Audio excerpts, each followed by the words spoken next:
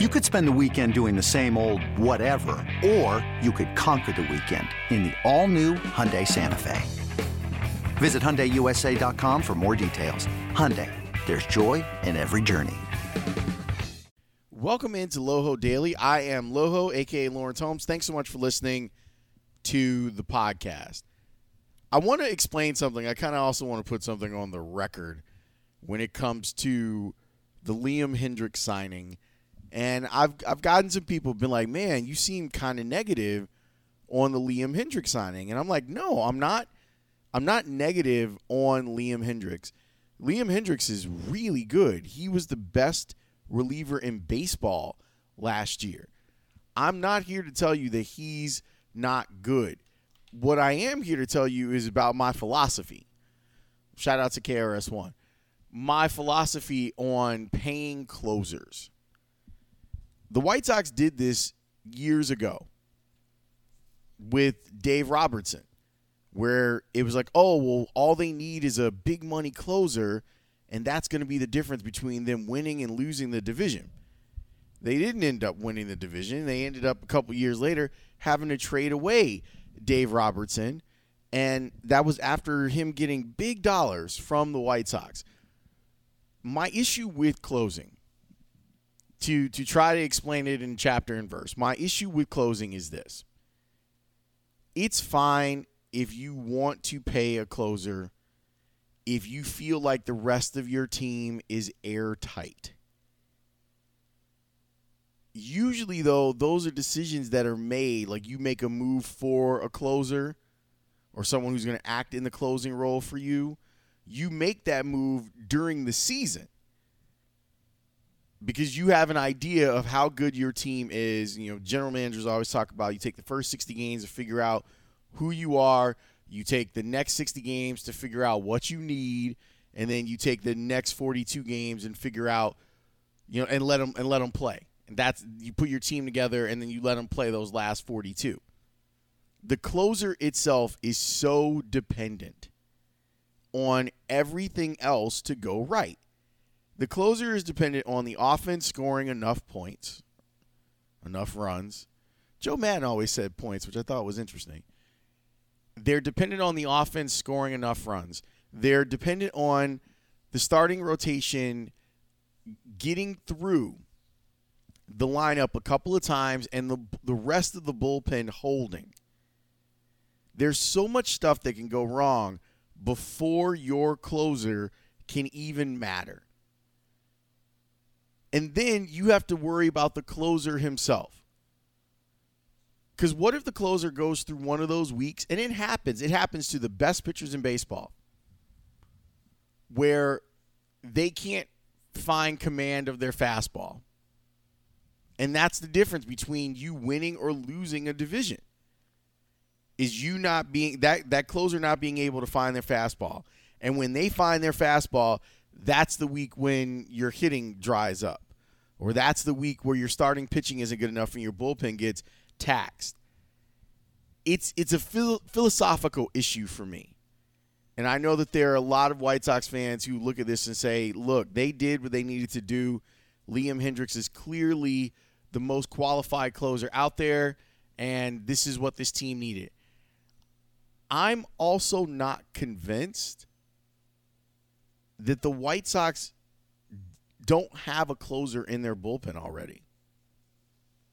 And they had one that ended up being a lot cheaper than what they ended up paying Liam Hendriks.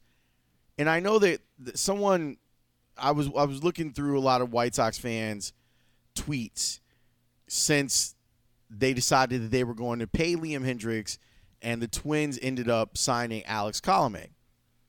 I understand that there is a roller coaster ride that you would go on with Colomé. I get it. That it would make you uncomfortable because he's not a guy with velo. He's got one pitch. He throws one pitch. But he's able to get people out with that one pitch. There are some projections about him that say that this is the year that he turns back into a pumpkin. There are some projections that say that this is the year where he gets roughed up and maybe the White Sox were smart to move on from him. But I want you to understand that in his time with the White Sox, you're talking about a guy with a 2.27 ERA and a WHIP barely above 1. Last year, an ERA under 1 and a WHIP below 1. Liam Hendriks may have been the best reliever in baseball, but Colomé wasn't far behind. The difference is how you like to get your outs. Most people in baseball will tell you that they want to get their outs with missed bats, and I understand that, and that's not something that Colomé did. He's not a strikeout guy, whereas Liam Hendriks is. But if you look at Colomé over the last 5 years, like, this guy's been solid, more than solid. You go back to the 2016 season and see what he did with Tampa, and you see what he did with Seattle, and then you add in what he did with the White Sox, and you had a guy that had a pretty decent run of games. I also understand, like, hey, man, get out while the getting is good. So let's talk about Liam Hendriks for a second. Hendriks is a guy that has been DFA'd 5 times in his career. He was dominant last year. ERA was higher than Colomé's by a run, but his WHIP was .671. And you talk about getting after it, he had more than double the strikeouts than Alex Colomé had. He's also been ridden pretty hard over the last couple of seasons. And this is a guy who's 11 years in, and maybe it's finally clicked for him 2 seasons ago, and now you're getting the best version of him. My problem is the disparity in cash between Colomé and Hendriks, where Hendriks is going to make $54 million. Hopefully for the White Sox over 4 years, but maybe only over 3, and then they spread it out and they do all the deferred money and all that stuff. Colomé signed with the Twins for basically $7.25 million. And so I asked this question. If we look at the 2 contracts, is Hendriks at this point 5 times better than Colomé? And I can't see the answer being yes to that question.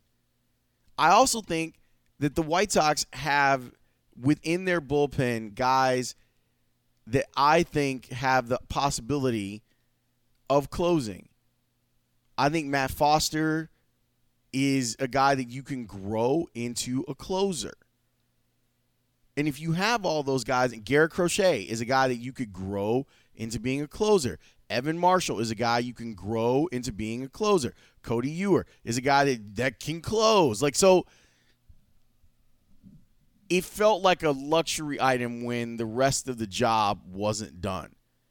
And there's still time, although they are going to spring training now.